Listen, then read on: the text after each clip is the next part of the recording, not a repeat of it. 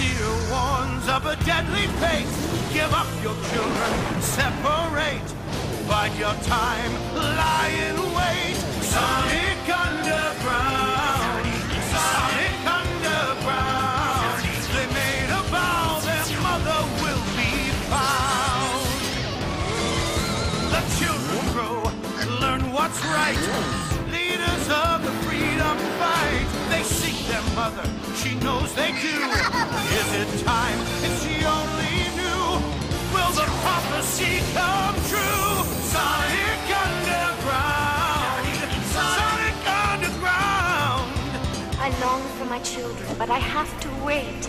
To act too soon could seal their fate. They made a vow their mother will be found. Sonic Underground.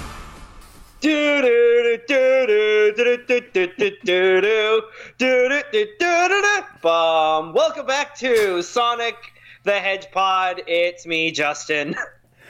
And it's me, Kevin. And finally, we have seen Sonic the Hedgehog, the once 2019, now 2020 film. Yes. You know, a part of the grand tradition of movies that were supposed to come out one year were summarily bumped to the following year, joining the ranks of The Hunt, Wonder Woman 1984, Suicide Squad, a truly a pedigree of movies to be surrounded by. And just like the characters in The Hunt, this movie is deplorable. This movie is, Hilary Swank is tracking it down in the woods and trying to blow it up with landmines. This movie is Ike Barinholtz almost getting hit by a train. And of course, to join us, we have Hedgehog favorite, Puffin favorite, Podcat's favorite, Vern Tooley, the only person that could have joined us to talk about the only person we would need, we need to talk about this. I'm surprised to learn I'm a favorite. That makes me happy. You guys honor me, and thank you so much. It's and as I was just saying off mic, really enjoy Hedgehog, and it feels good to be back. It feels good to be back on the show. Feels good to be back, absolutely. So, folks, 2020. How did you guys spend your Valentine's Day? This love good movie. I will say that, of course, you know, Sonic the Hedgehog came out, Hedgehog, not the film version of this podcast. Sonic the Hedgehog came out on Valentine's Day 2020, and I did not even float the idea to my girlfriend that we would go see this on Valentine's Day. It was a non-option to all parties involved. So my media week leading up to Sonic the Hedgehog was rather interesting. Because on Thursday I saw a preview screening of the new version of Emma, which was really good and inventive and played with a classic story in new ways. Then Valentine's night I saw F.W. Murnau's silent film Sunrise with a live orchestra. One of the most beautifully creative and inventive visual movies I've ever seen, with a live musical backing. And then I woke up early the next morn, dragged myself to Manhattan for a 12:30 screening of Sonic the Hedgehog, after which I drowned my sorrows in a Taco Bell meal, ran home, and watched Parasite for a second time. The mini tacos are at Jack in the Box. Yeah, we don't have Jack in the Box up here, so I ran to a Taco Bell cantina and I shoved nourishment in my face, and then I came home and I watched Parasite for a second time, I needed a transfusion of cinema. I needed to pump good movie into my veins. I need 20 cc's of art, fast. Please, I need themes. I need character arcs. Please, anything, Doc. I'm dying over here. You guys, you brought up, I think, Justin, you brought up the mini tacos available at Jack in the Box, that are the promotional tie-in item for Sonic the Hedgehog. And one of many. Guys, I gotta say, what is more Sonic? What is more Sega than there being a national restaurant fast food chain that sells chili dogs that is named Sonic, but the promotional tie-in restaurant for Sonic the Hedgehog the movie, featuring a guy named Sonic who likes chili dogs, is Jack in the Box. Like, that's the most Sega Sonic the Hedgehog thing in the history of Sega and Sonic the Hedgehog. They had it right there.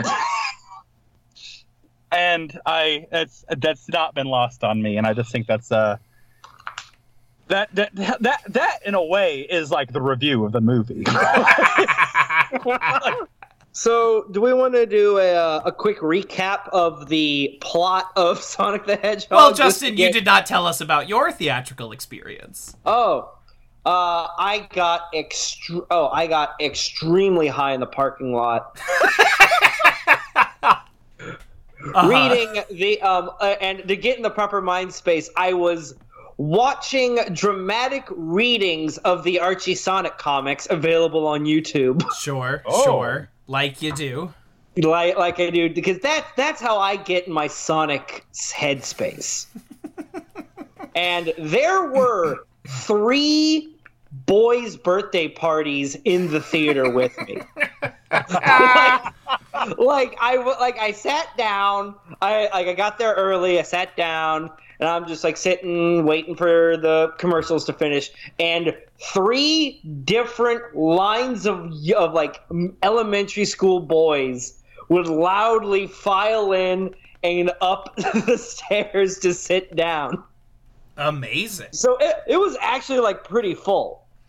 Okay. I had a 12:30 Saturday screening, and I would say it's about half full, but I did see it with a bunch of screening. What'd you say? I had a 10 o'clock screening, and it was like almost full. Jesus. Kids get up early. Yeah, I was at 12:30. We were about half full, but I did have a healthy amount of kids. Because my buddy, Kevin, who I saw yesterday, told me that he saw it Valentine's night with a bunch of, like, drunk adults. And they were, like, hooting and hollering. You know, they were clapping, applause breaks. God. You know, they, like my audience of cats, they had shown up to see a bad movie. And were relishing that it was a bad movie. And here's the thing. Sonic isn't that interesting enough to do a rowdy showing. No, absolutely not. It is boring it is bad in all of the most boring ways. It is bad in completely uninteresting ways. But I will say right now that my 12:30 screening full of kids had no reaction to this movie. They were not laughing. It's like trying to do a rowdy screening of the Garfield movie. Right. Or Marmaduke. It's trying to do a rowdy screening of the worst, most boring piece of shit movie. I am getting shit on social media for shitting on this movie, but having really enjoyed Cats. And people are like, how can you possibly not like this after seeing that? And I was like, okay. One of them was a glorious, magical mess. A complete disaster hoisted on its own petard. Undone and crushed by its own strange ambition. Whereas this was... So you can love Cats, but you give me shit about liking Howard the Duck for the same reasons. No, I just don't enjoy Howard the Duck. You have fun. You do whatever you want to do, Justin. But at least those films are bad in interesting ways. Bad because they tried things perhaps they should not have done, that God did not intend them to do. And Sonic is bad because it's every shitty kids movie you've ever seen. I say we do this movie sort of beat by beat. And then we have to go through this as it unfolded. Yes, because the plot is Sonic has to get to San Francisco, and Robotnik is trying to stop him. Yes. Whatever. And I also say that let's do something that has become customary on this show, and we will do performance reviews character by character as they enter the movie. Oh, of course. And it is a simple pass-fail system. You can give them a strong pass or a soft fail, but it is a pass-fail system. Yeah, no, it's hot or not. Yeah, exactly. This film, of course, directed by the great Jeff Fowler, who we litigated on our last episode as having done very little with a soft animation background, which is a bad fit for this movie. He does not have a special effects background. He has an animation background, which this movie is not. Animation background. Yeah, which this movie is not. It is not a cartoon-esque film. That's one of its failings, is that it's very static and rooted in reality. Cloudy with a Chance of Meatballs is a better Sonic film than... Yes! or Hotel Transylvania is a better Sonic film than this is. Right, and both of those films are fully immersed in their own worlds. You know, when you go see Cloudy with a Chance of Meatballs, it's Flint Woodlock or whatever his name is, and it's its own universe of characters. Hotel Transylvania, even more so, is that it is fully of a piece with itself, and all of the characters exist in the same movie. Whereas this has the non-premise of plucking Sonic the Hedgehog and putting him on Earth, which is not a premise. You know, they keep trying this same movie over and over. The Smurfs, Hop, and it's like, what if this character came to the real world? The Rocky and Bullwinkle movie. Yes, but that is not a premise. These characters are not fish out of water. The best version of this plot is Enchanted with Amy Adams, but that movie has a premise. What if the Disney princess, who only understood Disney princess rules, came to New York? And it fully executes that premise. Sonic coming to, Sonic does not have the stuff you would need for. He doesn't see a donut and go, "Oh, a ring," and try and pick it up and he is in full understanding of this world. But because he's been living it for 10 years. He's been living in it his entire life, but also the rules of what Sonic knows and what he does not know are very inconsistent. He has lived in this town for 10 years, and he never once overheard James Marsden's character's name. It's absurd. He can quote the movie Speed. He knows what a donut is, but after stalking James Marsden, Kenobi is. He knows the funny floss dance from Fortnite, but he never once picked up on James Marsden's name. He knows Crazy Carl's name, but he never picked up on James Marsden or his wife's name? And he knows what a pretzel is! That bothers me! Yes! On a weirdly deep level! It's so strange. They give him this stupid bucket list concept. He knows all the rules of Sonic is softball. Aware of his own mortality. Yes! But after, of course, the demise of Longclaw, the owl, in the cold open of the Sonic the Hedgehog film, the horrible murder. We got another old owl. We are 2 for 2 in Sonic movies featuring old owls. Hey, guys. Hey, Vern. He's just like the Sonic the Hedgehog movie. My first attempt was not good, and I had to go back to the editing booth and fix things. But I'm back now. Sorry about that, y'all. He's back. That's okay. We Justin and I yelled at each other enough. Yeah. Well, no, we're pretty much at the start of the movie now. Yes. Yeah. So you would like me to? Yeah. So let's go through the movie beat by beat, sort of major plot point by major plot point. And along the way, we will do performance reviews as each character becomes relevant to our tale. Good or bad, that's how we'll rank it. Yes, it is. It is a pass-fail system, yes. And you can explain yourself, but it is a pass-fail system. So, Vern, would you like to walk us through the cold open of the Sonic the Hedgehog film? Yeah. Which cold open? There's two. Oh, yes, that's true. Well, of course, let's skip the bet you're wondering how I got here. Because that's how this movie Oh, starts. yes, I forgot about that. Yes, they do. A completely unironic. Bet you're wondering how I got in this situation. They try to do a clever wraparound thing. There's that, but I guess this movie starts in earnest with Baby Sonic running through a forest. I'm assuming that's Mobius that he's running through. It's the Green Hill Zone. It's a Green Hill Zone. Gotcha. Yeah, it's got the loop-de-loops. It's got all the critters. Yes, because the only piece of music from a Sonic game they play is the Green Hill music in this movie. The rest of it is bad SoundCloud rap. The Green Hill Zone has kind of become Sonic's theme song, which is weird. But anyway, but I guess at the same time, first level of Super Mario Brothers has become Super Mario's theme song. But anyway, there's Baby Sonic, and he's running through Green Hill Zone, and Sonic goes to his parent, and naturally, you would think it would be a hedgehog, but it's not. It's an owl. No. According to the Sega lore Bible, Sonic is not allowed to have birth parents or birth family. Of course. And who are we to question the word of the god? Who are we to question the word Sega Japan. Of Sega Japan? So Sonic runs to his mother, Legends of the Guardians, the Owls of Ga'Hoole.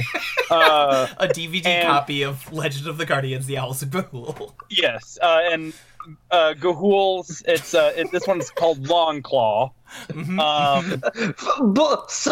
Sonic character favorite, Long Claw. Yes, I was very surprised whenever I saw the owl because I was like, oh my gosh, are we going to get the owl from the OVA? Is that Dad?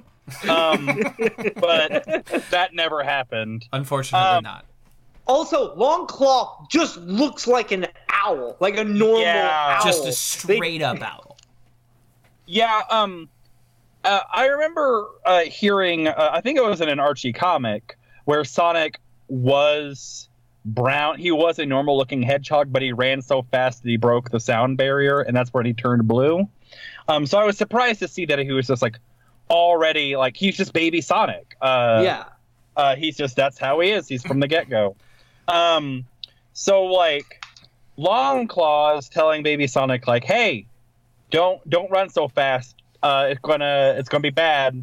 And immediately, a tribe of Knuckles arrives, dressed like the Na'vi in Avatar, and they spear Long Claw and kill Long Claw. So immediately, it's almost the perfect ending, perfect beginning for a Sonic movie. Immediately, we have like lore, we have a parent dying, like the only way it would have been like better is if like instead of an owl getting speared, it was like the president's daughter. But major problem of the movie: no president, which is great. No president. Several generals, no president. Several generals, several police, but no president. Before in Long Claw's dying breaths, Long Claw explains the rings, and these rings take on the quality that they did in Sonic the Hedgehog 1. Whenever you receive 50 rings and you reach the checkpoint where you can jump through a giant ring and go to a special landing for a Chaos Emerald, these rings take on the same quality. You can say where you're thinking, and you can travel through the ring, and then you can end up in that world. And if I recall correctly, when Sonic runs through the ring, he doesn't immediately go to Earth. He goes to some place. Like, by the time he gets to Earth, he's been to 3 or 4 other different places, if that's correct. Yes, that does seem to be from his little, like, map of crossed-out worlds that he's been to and apparently been almost murdered on. He then finally escapes to Earth, where he remains for about 10 years. Yes. Now Yes. I will say, and this will be one of you'll hear me say like 3 positive things about this movie. One of them would be the only good bit of character design in the entire film are these like tribes of Knuckles. I think they look cool. You don't see a lot of them, but they are they're well designed. They look like Sonic characters. Yeah. It is a good translation of the series' visual style onto these little dudes. And I liked them. I was thinking maybe they would, I don't know, come back. They seem very important to the backstory of Sonic. Maybe, Robotnik would like take them and turn them into robots or something. No, sir. No. Dropped plot thread. We never speak of Longclaw ever again. That's for the next movie, baby. That's probably what it is. There's 2 things that I thought sure were going to happen in this movie based on what I'd seen in the movie, and that didn't happen. And the tribe of Knuckles arriving is one of those 2 things. The tribe of Knuckles or the triumphant survival of Longclaw. Yeah. But no, she was brutally murdered, and that's the end of that. It's over. Now, before we move on, the first performance review, Donna J. Folks as Longclaw. Pass, fail. Strong pass.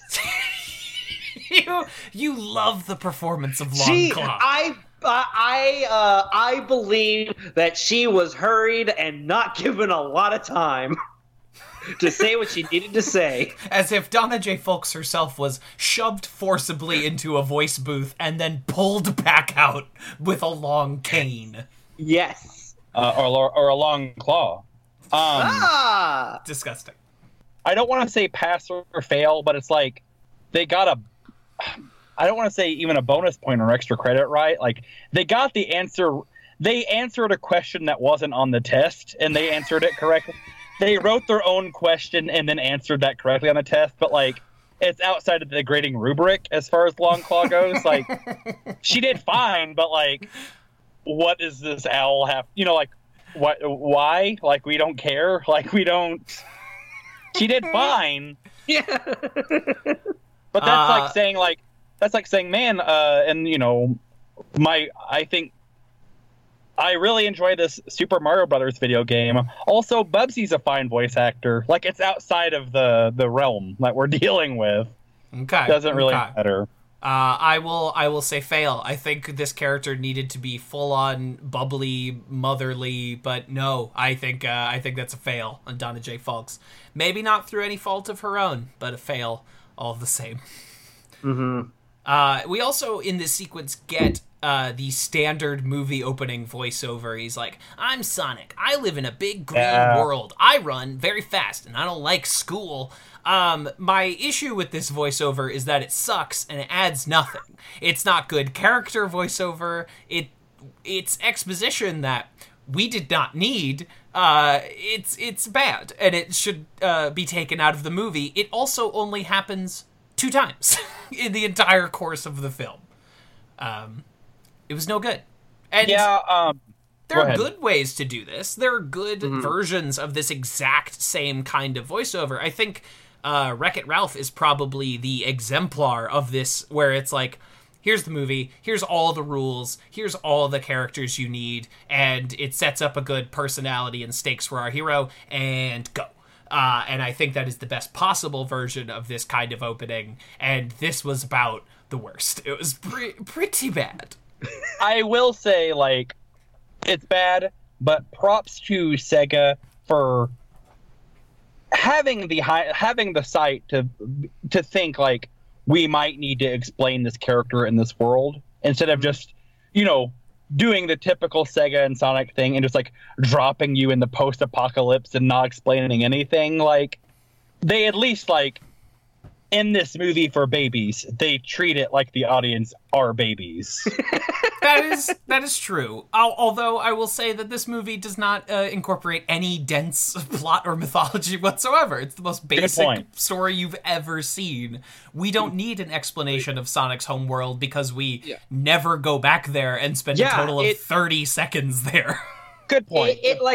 Really, we don't even need to see Longclaw give him the rings. He pretty well shows how, why the rings work and how they work. All later and in a better way. Yeah, we did not need this opening whatsoever. It's completely superfluous. It adds nothing. And I know it's short, but I was like, oh no. Oh no. Now, you have to imagine what the original Echidna looked like. Guys, that's something I thought about a lot with this movie, especially with the because clearly thing. Longclaw is from the original design, and they just didn't redesign her to put her in the new Sonic style. For sure. But that means that there had to have been an Echidna who looked like old Sonic. There had to be an Echidna, and there had to be, I won't spoil it yet, but, the post-credits character, or the mid-credits character. There had to be a realistic Sonic version of that character as well. Which I'm very curious about. That's one of the things that I think about a lot with this movie is whether it succeeds or fails. This movie, you can tell it feels hip. It feels like it's trying to be hip at least. I would argue the exact opposite. Well, I don't know. I feel like there's some snappy dialogue. There's some snappy dialogue in the style fashionable between 1998 and 2006. Point taken. It was snappy the way the Country Bears dialogue was snappy. Yeah, okay. And with that, that explains why Sonic would look the way he used to. For sure. But I don't know, at least this Sonic, with this redesign, he looked and kind of felt right. Yeah. I really, really, really hope, and it will never happen because they're fucking cowards, but I really hope the DVD and Blu-ray of this movie has both versions of the movie. Absolutely the one with the not. redesign. I know it will never happen, but, I'm never going to think about this movie again outside of this podcast, but if the DVD came out with the original design version as a bonus feature, I'd snatch that up on opening day. For sure. I think that the version we got is not too far because he still has the same dimensions. They really just changed the proportions of his eyes. They modified his nose a little bit, but he has the same silhouette. They also made his limbs a little more rubber hosy. They're not as humanly defined. Yes, and the changes were. I mean, I'm sure they were labor intensive, but they were pretty mild. This is not a complete rework of this character design. And there's a few times where, specifically, there's a shot where Sonic and James Marsden are in the truck, and the camera is behind Sonic. And he's talking in the passenger side seat, and you can tell that they didn't change that. You can tell that's the original Sonic. Yeah. There's a few times in the movie where you can tell, no one's going to be able to tell. They did a Snapchat face swap of realistic Sonic and new design Sonic. I mean, basically, and yes, we can only dream of the horrors of original design Baby Sonic, but the world will never know, I'm afraid.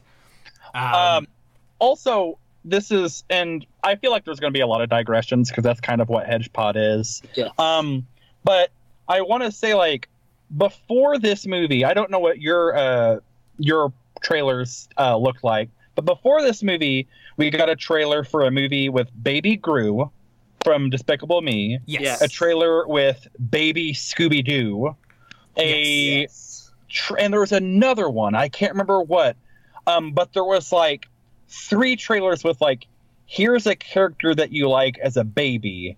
And this movie opened with a baby version of Sonic. Oh. It's that dumb thing that movies for kids, people that make movies for kids try to do where they think if we want this movie to appeal to kids, we have to put kids in it. Mm-hmm. Which is as I've said before, the exact opposite of what kids want to watch adults. You know, absolutely. Kid-like adults. Love pretending they're adults. It's their favorite thing. I when I was 6 years old, 7 years old, I could not give a damn about Rugrats because like I don't care about babies. You know what I mean? Like, yeah. I want to watch Hey Arnold. They're like cool teenagers, you know? Exactly. I want to watch the grown-ups on Scooby-Doo. I don't need a kid surrogate. I mean, babies are hot right now. Baby Groot, Baby Teen Yoda. Titans, babies are guys. fucking hot right now. Yeah, I think it's a dumb. So I was not surprised to see Baby Sonic in this, but I get it. They're just dumb people making dumb movies for other dumb people. I'm glad the dummies have something to watch. There's getting back to the movie, and I talked about this on the first time I was on the Hedge Pod. Like, when you introduce bigger things in your movie, like it opens it up questioning for little things in the movie, and in that opening, like, this is my world. I'm Sonic the Hedgehog. Blah, blah, blah, blah, blah, blah, blah. You see Sonic. You see it twice. You see it in this opening part, and you see it later on in the bar fight sequence. But you see Sonic run vertically up a building. And so at one point in the movie later on, there's a big, tall building. And for whatever reason, Sonic doesn't run up that building. He runs up the interior of the building because he like knows the door is locked, but he can't run up the outside of the. It's lazy plotting. Like, it's just they save the payoffs for the things that matter. Yeah. But it's like, it's one of those things where it's you specifically structured the end of this movie around a problem the hero could solve in 2 seconds. It's like if you ended a fucking Iron Man movie where it's like, damn, we need to walk into this room, but someone needs to be wearing a suit of armor. Oh, well, I guess we gotta go through 20 minutes of you fighting this other guy. Damn. And like, Sonic can like understand maps, and I'm assuming like Sonic can read a map. He can do what he needs to do. Well, guys, let's get to that when we get there. Yes. I'm sorry. I'll put a pin in that. So after Sonic runs away, there's a 10-year jump forward, right? Love it. Yes. Love it. Where we learn that Sonic is the town pervert, and he watches all of the denizens of Green Hills, Montana, in their day-to-day lives. He watches them. He watches Speed, and he watches Naked Gun, Files from the Police Squad. Those are the 2 movies that he watches. 2 movies, and he watches James Marsden and his wife enough that he's seen them fuck. Like he has. Statistically, he must have. Yes. Also, if Sonic understands death, he also understands sex.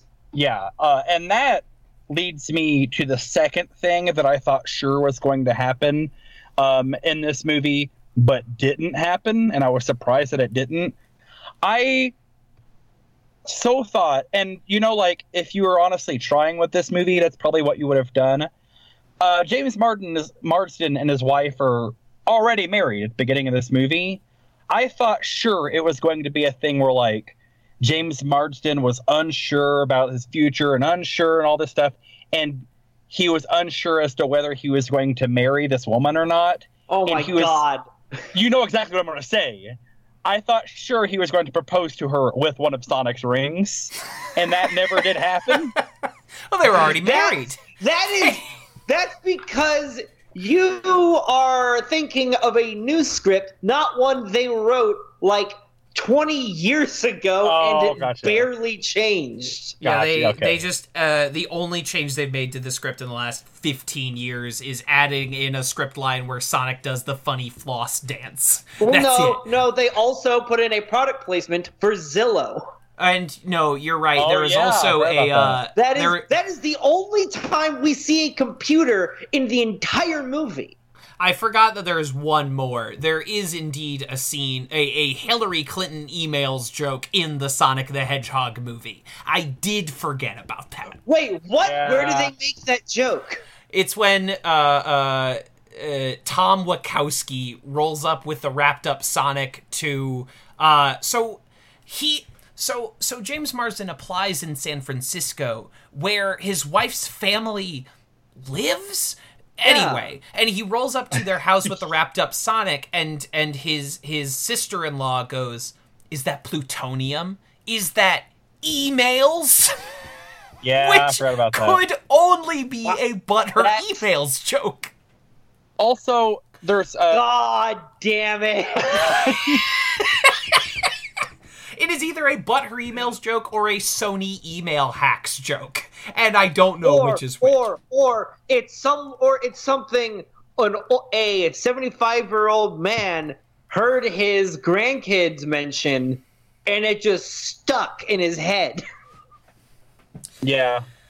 Also, there's 2 product placements in this movie.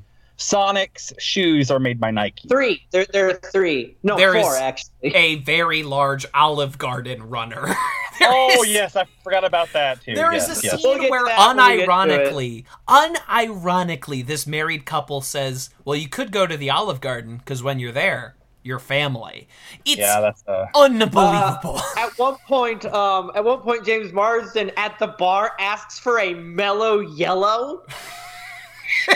Oh yeah. Further cements my theory that this was written 20 years ago. Because, I mean, be honest with me. When was the last Only time you shitty saw... Stranger Things fanatics wanted mellow yellow. It died out. The free market spoke. Yeah, I had not thought about Mellow Yellow since my days on the Warrenton, Missouri soccer pitch where you could buy one from the concession stand. And I earnestly don't think I've glimpsed one in 10 some odd years. There's a draft of the script where James Marsden asks for an OK Cola. He asked for a tab. Or a surge. He asked for a ski. Hey, can I get this kid a Dr. Thunder? One Mr. Pibb for my friend here. Give me a pineapple vest, please. They messed up. They messed up on not getting on that LaCroix. Oh man, they could have had that sweet money. The script was written 20 years ago. And LaCroix first came out 25 years ago, and it finally got popular. LaCroix was in its nascency when this script was written. And Sonic's shoes are Pumas. No, are they Pumas or are they Nikes? No, they're Pumas. You can see because Puma announced they would be distributing Sonic shoes, like Sonic branded shoes. And there, you can also see when he puts them on, you can see the logo on the bottom of the feet. Gotcha. I thought they were Nikes. My bad. No. This movie again, it's Sega. It can't get Nike, so it settles for Puma. In Sonic Adventure 2, he wears soaps. You could have put soaps on him, but it's whatever. What? We need a scene where what? We needed a scene where Sonic gets his shoes. He can't just have his shoes. He, of course, must have an origin story, is that they are a little girl's PE shoes. I was thinking about that, most, athletic running shoes are, rated for, running, 5,000 steps. And Sonic, He surpasses that very early on with those new shoes. He's going to violate the warranty on that. Yes. Mm-hmm. But speaking of the town pervert Sonic, yes, it is time for a performance review. Oh, yes. Ben Schwartz as Sonic. Good. Nails it. Terrible script, but he sounds and feels like Sonic. Vern? I'm gonna say the script is terrible. There's definitely more than a handful of moments where they're like, Ben Schwartz improvise. And he does the best he can do with it. I would say on a general scale, pass. On a letter grade scale, I would say B. Mm-hmm. Maybe B plus. If he had a decent, if at least a decent director, it would have been great. Yeah. It could have been genuinely iconic if he had decent lines and decent direction. Sure. I'm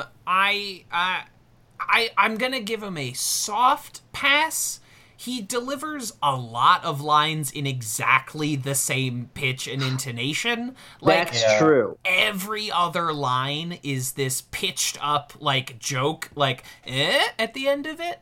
And he doesn't, I mean, he is not a rude dude with attitude. This is a very, like, neutered Nice Sonic. Yeah, this is not the guy who's wagging his finger on you on the start screen.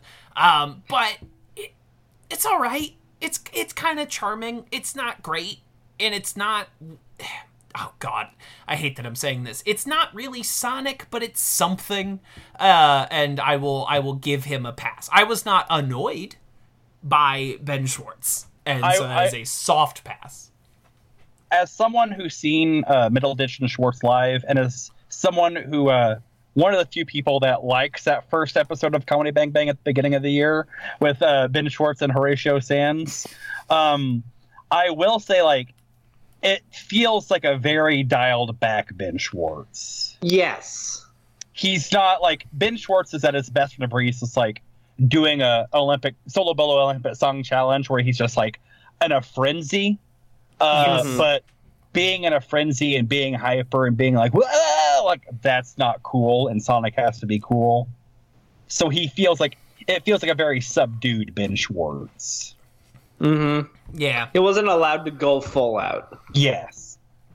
I understand. He did well enough within some very strong limitations, including script direction, the manic nature, the fact that he was like watching footage and was having to like ad lib over it, that he was obviously reading from two different drafts of the script and trying to reconcile that. He did well. I was just gonna say, and maybe we should put a pin in this and save it for later, which at this point will be like 7 hours from now. But like, Ken Burns, baby. I distinctly remember in your guys' episode about the comics, Justin talking about like Sonic, one of the 10 commandments from Sega Japan, being that Sonic can't show emotion. And I was really surprised with this script. Like, Sonic, like, he's kind of like a man baby through this. Like, not saying it's wrong to have emotions or anything like that. You should feel what you feel. But there's several times where, like, Sonic gets very like, but I just wanted to know what it's like. You know, like, this Sonic is very in touch with his feels. Yes. And that makes it feel like a very different Sonic. He's in touch with his feels, but he's not gay, guys. Remember, Sonic is not gay. No. I have to reinforce the fact that Sonic is not gay. No, he is not gay. I can actually, now that we've mentioned it, I can carbon date exactly when this draft of the script was written, and it was in the year 2010 when the film The Bucket List came out. Because the second act of this movie is Sonic attempting to accomplish his bucket list, and that is a script that only could have been written in 2010. I wonder what it was like, because 10 years ago is hot off the heels of Sonic 06. Like, I'm sure Sega was like, why did it take this long? Like, I feel like Sega would have been like feverishly like paling out the water of the boat on Sonic. Like, a movie would have done them a lot of goodwill at that time. I wonder what the delay in that was. It's so strange that it took us this long to get a Sonic movie. And I believe I've said it before, but I think the ideal version of a Sonic movie would have been from one of these trailers. You would have gotten the Minions team to make your Sonic movie, and it would have had a bunch of cute critters, and it would have actually gone fast a few times. You know, there would have been some sense of like propulsion and movement. I think Lord and Miller needed to write this movie. Oh, I don't want to waste their time. I respect them too much. Maybe not Lord and Miller, but like get the people that made the Captain Underpants movie on it. Sure, that's actually a good comparison. I think I just realized the other movie that had a baby in it. It was SpongeBob. That's it. It was SpongeBob. Baby that's SpongeBob. Right. That's right. Good job.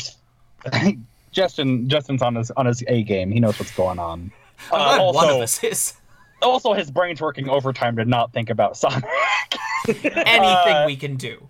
So I will attempt to put this train back on some sort of tracks. So the town of Green Hills. The town of Green Hills. How of course, many DUIs do you think this town gets regularly?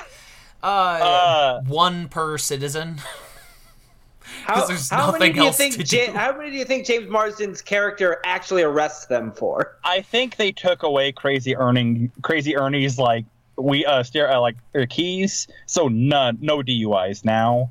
I will say there's a handful of moments in this movie that I thought were kind of cute, and I Crazy Ernie, the guy who's like he swears he's seen Sonic, him lifting up the picture of the MS Paint Sonic, that was a cute little moment. I do like that. That's a good one. I had no idea until way late in the movie that Green Hills was in Montana. I thought it was in like the Pacific Northwest. I thought it was in like California. Would have made too much sense. Would have been too easy. But no, it is in Montana. I got an Oregon vibe from it, but it's Montana. I was very surprised by that. And that's bad, whatever. That's a surprising thing in a Sonic movie. The most surprising thing is that Montana is significant. And putting fast Sonic in a slow-moving Montana town is something. It could have been something. But the problem is he loves it. He's like, I love how slow this town is. It's very confusing to me. Also, Montana? You mean the state with like the huge, beautiful mountains and desert vistas that with all the space to run, that would have looked amazing seeing Sonic run among the natural splendor? No, sir. Just a baseball diamond for me, thanks. Yeah, no, there could have been a great shot of like a sand dune exploding as Sonic runs directly through it. Yeah. Or could something. Have been. Could have been. You know those like stone those like natural stone arches? Oh yeah. Yeah, Sonic like runs around those in like Wile E. Coyote country. Sounds great. Might have been great. Boy, if only someone had thought of that. That I will say, like that moment where Sonic's playing the baseball game. That's the best scene in the movie. Yes, that is a fun scene. It's there's some cleverness going around where like Sonic is every member of the team. But he's just because I don't know. He's every member of both teams. He's having a little fun with himself. Yeah. To give this movie the barest amount of credit, they do give him the high five thing to pay off later. Again, the barest amount of credit, but they do that. That is probably the best scene in the movie that does not involve my favorite character, the only good character in the film, Sonic the Hedgehog. I love me some Adam Pally. But our male lead, James Marsden, as Tom Wachowski, not Wachowski. Pass, fail. How do we feel? Fail. He's a nothing. He's a gingerbread man brought to life, but even more tasteless. Vern? James Marsden is a talented actor. Yes. You would never know it, but he's a talented actor based on like the roles he takes. And unfortunately, the one chance we could have finally seen James Marsden as a great actor gets cut. Him playing Burt Reynolds in Once Upon a Time in Hollywood. Man. I would have loved to seen that, but that gets cut from the movie. Oh my god. Is it not on the blue? It's not on the blue. It's not on the blue. But James Marsden's a fine actor, but as Justin said, completely, totally vanilla baby face. It's like it could have been anyone else. Like I like seeing James Marsden. I like looking at him. He's handsome. He's a handsome man. This is the other. Obviously, you got the blue hedgehog, and that's part of where this movie veers into fantasy territory. The other part of where this movie veers into fantasy territory is like there's a likable police officer in it. Again, further proof this movie was written 20 years ago when people liked cops. Two likable police officers. Two of them. That's true. He's a very post 9/11 cop where he's a hero. Post 9/11, but pre dash cam cop. Yes. It's because he wants to move to Pre-Ferguson cops. Yes, he wants to move to San Francisco so he can save a life. Oh yeah, because Yeah, like California cops are like known heroes in the American. Absolutely. Like whenever I watched the Rodney King tapes, I just thought, look at those heroes. Absolutely. No! Did you Jesus guys know that Christ. Steve Bannon tried doing a Shakespeare movie set in the Rodney King riots? Oh my God, I'm not surprised. But What? The fucking Romeo and Juliet? What movie? No, it was Coriolanus. I mean, Ray Fiennes did one where like Coriolanus is in like Iraq, so I guess anybody can do anything. Yeah, horse, there was a dramatic reading of the script with who plays Meow Meow Fuzzy Face and BoJack? He plays Thomas St. Dubois in the Boondocks. What's his name? I can't help you. I have no idea. Oh, he's just this like really good like black like comedian voice actor guy who like plays the title role, and it's still kind of a shit, and it's still a really shitty script. Title role in the Steve Bannon Coriolanus. guys, I'm sorry, I try not to be someone who hot dogs in grandstands and drags a lot of attention to myself. But when you were talking, I said, a horse by Rodney Kingdom for a horse, and I think that's really funny. I'm really proud of that, and that needs to be heard. I'm glad you brought it back. Please. Anyway, Rodney King Henry III. Rodney King Henry III. Anyway, James Marsden, he's fine. Pass. Yeah. Barely pass. Yeah. James Marsden, being as handsome as he was, kind of kept me awake for this movie, unlike the children on either side of me in my screening who were fast asleep. But James Marsden... No laughs for that first like half of the movie. Easy. No, there was a lot of... I didn't talk much about my movie-going experience, but there was a lot of children. I went on at 5 o'clock on a Saturday night. There was a handful of children in my auditorium. The only reaction I heard from any of the children was during the Scooby-Doo trailer when Scooby-Doo licks the camera. And they I like just heard that. I heard some kids go like, "Ew!" But that was apart from like child restlessness, it was dead silent during Sonic. A complete stony silence during this film. But James, I'm predisposed to like him. I think he's a good actor who just needs to like fire his agent if he hasn't already. Yes. I think he is good in those original X-Men movies, but they don't let him do anything. But I think he's giving a strong performance as Cyclops. Well, in all fairness, it's Cyclops. There's usually not a lot to do. How dare you? Do not get me started. But and then he bounced around for a while. It's a very small part. He's really good in Hairspray as Corny Collins, a song and dance host. He's really good. And he's kind of funny in the long-forgotten boob comedy Sex Drive, where these boys have to drive to get laid. He plays it's like an older brother. Oh, he's great in 30 Rock. Yeah, he's so good as Criss Cross on 30 Rock. Like, he's a talented, funny guy who just has had no luck in movies, and it is upsetting. But I'm glad he's getting paid. I'm glad he's a he John got that Hamm check. who missed his chance. Yeah. At least he's getting that check. You know what I mean? The first half of The Box is incredible, and a lot of the reason is because of him. He's really talented, and he looks really good in a skin-tight T-shirt. How does Sonic find out that Tom is moving to San Francisco? Well, he's wearing a shirt that says "San Francisco, here I come." A child's T-shirt. He's wearing a baby doll tee. He is Simon Cowling it. He is wearing a very, very, very painted on T-shirt. Sheer. I ain't fighting it. Wardrobe, more of those, please. Thank you. Yes, please. But he's not gay either, guys. Don't worry.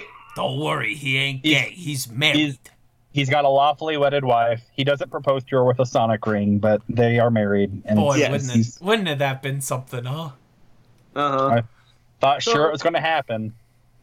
So what happens to Sonic, Vern? How does this plot activate? So, correct me if I'm wrong, but I know. So, like Sonic, he's kind of like he runs around Green Hills, and he's got kind of like a Sasquatch vibe to him. Does he exist? Does he not exist? Most of the people doesn't think he exists, but Crazy Ernie believes.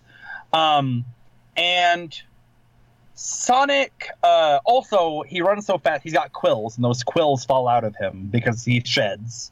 That's a plot point for later. But Sonic, there's a scene where Sonic plays baseball. And it is, as we were saying earlier, it's the best scene in the movie. Sonic plays baseball, and the movie does a thing where he runs so fast that he's every member on both teams. So, like, he's the pitcher and the catcher and the batter and the outfielder. And Sonic has different personalities for all this in one of them. It's Jerry's game from the beginning of A Bug's Life, but multiplied by, like, 20. But at the end of the baseball game, Sonic goes to, like, at the end of, like, softball games, which Sonic has watched, the kids, like, walk in a line and high-five each other. And Sonic goes to do that, and whenever he does that, he realizes he's all alone. There's no one else. He can pretend to be other people, but he cannot have someone else, and he's alone. And he's been cool for so long, but he realizes, like, what's being cool if you have no one to share it with. And this makes Sonic very upset. He starts running around the baseball diamond multiple times. The second best sequence in a media where a main character runs around a baseball diamond multiple times. The first being season 2 of Joe Pera Talks with You on Adult Swim. But Sonic runs through the baseball diamond 100 times, and he runs so fast, and it causes the lights on the baseball diamond to explode, and a power surge throughout the entirety of Green Hills. Well, the entirety of the eastern or the western seaboard. Oh, yeah. Gotcha. Okay, I did not. Okay, it's the entirety of a big area gets knocked out of power because of Sonic and how fast he run. That's why the military takes notice. Yes, is because Sonic has blacked out the western hemisphere. Yes. We cut to finally something that really feels like Sonic the Hedgehog. Military generals discussing EMPs and terrorist attacks. Yes, discussing terrorists. Further proof this movie was written like 2 decades ago. The main gruff general is just not Colin Powell. Yeah, that's true. At one point, in a line that really made me laugh.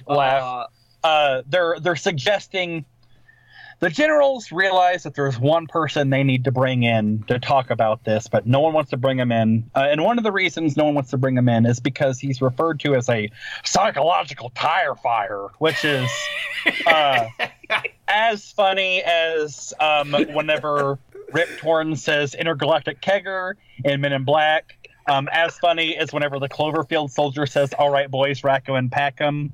It's just really funny whenever you hear military people try to say, like, terms, like layman terms. But anyway, they don't want to bring him in, but they have to. Cut to the baseball diamond, daylight. There's a military presence there, but suddenly a giant, blacked out Optimus Prime, if he was a Decepticon, semi-truck rolls in, and out steps Jim Carrey as Dr. Ivo Robotnik. He's never referred to as Ivo. It's just Dr. Robotnik. And this is where the first-time director, Jeff Fowler, says, Jim, just be Jim. And Jim Carrey he does shtick. Stuff that, like, if I was anywhere between 5 and 10 years old, I would have been so happy to see Jim Carrey in my Sonic the Hedgehog movie. But being a 30-year-old man who's grown up and acquired taste, I'm like, I mean, Jim Carrey, Jim Carrey's Robotnik is like if the Riddler got divorced. Yeah. If the Riddler got divorced but was in a dom sub relationship with his military partner, but it's Jim Carrey doing shtick. He realized he was bi. He got a new sub. Mm-hmm. Yes, it's Jim Carrey doing shtick that we have not seen him do in a decade. It's been a while since we've had this Jim Carrey, since Yes Man. Yeah, it's. Oh yeah, maybe even farther back than that. Maybe even like Bruce Almighty shtick. Yeah, he is full Jim Carrey shtick in this guy movie. Vibes. Yeah, full. Oh my god! Like, it's full rubber face Jim Carrey, and it's interesting to see. Like, I mean, Jim Carrey doing that thing again. We've had a lot of number 23s and a lot of things like that between, Ace Ventura, Jim Carrey, and the Jim Carrey we have in, as Robotnik. But he just does, like Fire Marshal Bill, like shtick, just like rotates his head and all this stuff. He has a Nintendo Power Glove, which he uses to. That's right. He's got the power glove. He's got a power glove that he uses to control aerostats from Terminator Salvation. And he sends the orbs from Phantasm. Yes, and he sends those out to comb the woods. And then Vanguard 1 finds Sonic's footprint in the field, and it feels like Sonic was just Robotnik just like becomes obsessed with that footprint and becomes obsessed with Sonic. Yeah. And kind of just like, I guess it's outside of his jurisdiction to like worry about getting the power back on. But it just becomes the thing. Then Sonic, Dr. Ivo Robotnik becomes obsessed with Sonic, and we get to the reason Jim Carrey agreed to this movie. Oh, you'll pay me $30 billion and I have to stay in one set for a week? Okay. So he's just in like Power Rangers lab set, just like doing tests on a quill. He finds a quill from Sonic. And he does a test on this quill, and in full child logic, the test result on this quill shows that this quill yields in unlimited power. Like, the digital readout says unlimited power is capable from a quill, not from Sonic, from the quill. And for the record, Sonic has power. It is never explained what the power is. I think it's just where like it comes from. It's just called his power. Yeah, I think it's just like, like if you walk around and you don't pick your feet up off the carpet and eventually you can build up static. I think that's just what Sonic is doing whenever he runs. He just doesn't pick his feet up. And that's his power. It's the Sega version of the Speed Force. Yes. Yeah. In a plot line that Hollywood, we can just throw right in the garbage. We can stop making movies structured around, what is my power? How do I understand my power? It is the shittiest, least relatable, least interesting plotline that comes up again and again and again in these horrible movies. Also, except Sonic doesn't even understand his power. He has no, self-discovery. It's nothing. His self-discovery at the end of the movie is that he should stop running. It's the worst. And you're like, was that the plot line that I was supposed to get the whole time? He's running from people that are trying to kill him. What do you mean Sonic should stop running? We're getting ahead of ourselves. I don't get... I'm mad. But we need to do our performance review of the star of Earth Girls Are Easy himself, Jim Carrey. You mean Once Bitten's James Carrey? The Majestics, Jim Carrey. Mr. Pop was Penguins, Jim Carrey. That movie does not exist. It only exists in clip packages for DirecTV. That movie... That movie is one scene of Jim Carrey dancing with penguins, and that is it. It is 12 seconds long. It is part of a clips package for DirecTV. Yeah. It's Argo. It was actually like a CIA front. The CIA front to sell Dish Network. Yeah, they actually saved a lot of penguins and smuggled them onto a film set. Yeah. But anyway, Jim Carrey, bad Wow. casting. Okay. He's too hot to be Robotnik. like literally, like a hot person, like you want to fuck like Jim physically Carrey. too attractive to be Robotnik. I started seeing tweets about the thirst for Jim Carrey, and I don't think I've ever understood anything less. No offense to Jim Carrey, but I've never looked at Jim Carrey as a sexual object. As a bisexual man, I just can't see it. You haven't seen Once Bitten. I guess not. It's he's attractive in the sense that he's not aged. Sure. Yeah, he's well preserved, and he's got that like strong, domineering personality. At least in this one, that like I could see it working for people. Sure. Yeah, there's definitely this is somebody's something. He's in that like little flight suit. Vern, James Carrey. As far as Dr. Robotnik goes, I think Kick-Ass 2's Jim Carrey is probably, it's if you're, I'm gonna say fail. He's too everything to be Robotnik. Obviously, if you're making a live action Sonic the Hedgehog movie and you have to cast Dr. Robotnik, you cast John Goodman, but John Goodman doesn't move tickets like Jim Carrey does. Sure. So, and as we posited in our last episode, John Lovitz as well. John Lovitz is like my number one choice, honestly.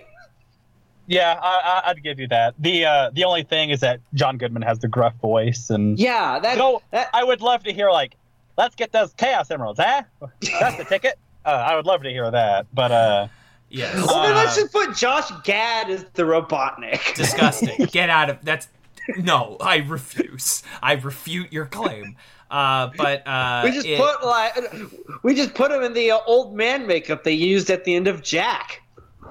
Yes. Oh, Jesus. Yes. But my performance review of the incredible Burt Wonderstone's Jim Carrey. Anchorman 2: The Legend Continues own Jim Carrey.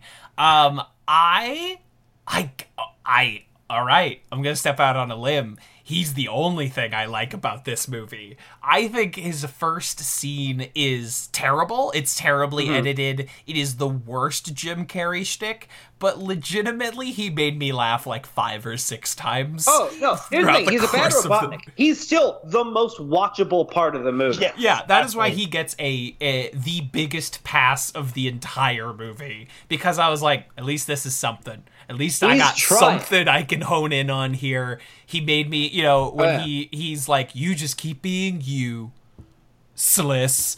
Killing, Jim. Keep going, baby. He's trying to be a cartoon supervillain. Like, and I think it worked. I would like to see him come back as in just a like sequel generic to this movie. scientist. Yeah, But this is Robotnik. He's not just any generic scientist. Yes, I should have said there's a big asterisk on my review of A Series of Unfortunate Events' own Jim Carrey as Robotnik. He's a bad Robotnik, but he is one of the best things, if not the best thing about this movie. Okay. I will accept those reviews from the both of you. But Jim Carrey might be my only true, without asterisk, pass of the entire movie. Yeah, so he rolls in and he finds the quill in Tom Wachowski's house, and then Sonic saves the day or whatever. Or no, I'm sorry. Tom has previously tranquilized Sonic. Yes, okay. So we missed a big thing. This movie. So we have James Marsden, an off-duty cop, finding an unarmed, injured person and just shoots him prematurely. With a tranquilizer. It's still a gun. Yeah, okay, and it's played for laughs. Not as far out of that fantasy element as I said earlier. He does have an itchy trigger finger. What if the backstory to Pa Winslow in Die Hard. Die Hard. I Was shot a goof. kid. I shot a hog. I shot a hog. So he shoots Sonic, keeps him in a little doggy cage. Robotnik rolls up just in time for James Marsden to fucking cold cock him. Just knocks him clean out with one big old cop punch. Oh, and then between being shot with a trank and Dr. Robotnik showing up, Sonic is taking the rings. He's going to escape, and he accidentally says San Francisco because he reads James Marsden's shirt. His baby and he drops the ring, and the bag of rings ends up in San Francisco, which is why James Marsden and Sonic are in a car for half this movie. Above the the Empire State Building. It's the Trans-America building. It's the Trans-America building. We couldn't get a national monument, so we went with undisclosed corporate building. Yes, we got the biggest building in Check's notes, San Francisco. So all his rings fall down there, so they have to go get the rings on top of the Trans-America building. Sure, fine. Why not? Whatever. I guess so. What a great character journey this is going to be. They have to find a bag of rings. Sonic, he's disappointed because he's been found out, and he's like, "Oh, great, I have to leave this world." And the next world on his map is a mushroom world. And I thought, sure, they were going to do some sort of thing. This is a third thing where I thought they were going to do, but they didn't. I thought, sure, Sonic was going to be like, who would want to be in a mushroom kingdom? But they never do that. They never. Again, this if they had a spine, they'd do it. But... Again, if Vern, you're implying that this is a film. You're implying that this is a movie that would have a script, and sadly, it does not. Sadly, any opportunity to do anything mildly interesting is skipped over in favor of a worse version of something you've seen in another movie. Hey, did you like Looney Tunes Back in Action? Okay, what if we did that but really boring and bad? Remember how cool it was in Looney Tunes Back in Action that yes, they were on a road trip, but all the Looney Tunes were there, and Bugs and Daffy could play off of each other, and then they would run into Yosemite Sam, and then they'd play off the locations they went to. Yeah, remember how much you enjoyed that and how superior that film is to Space Jam? That's cool. What if we did one Sonic character on a road trip with James Marsden? How do you... And then what if they stop at the biker bar from Pee-wee's Big Adventure? These fucking movies love biker bars. The SpongeBob movie, horny for biker Sonic bars. movie, and it's what Hollywood executives think real America is.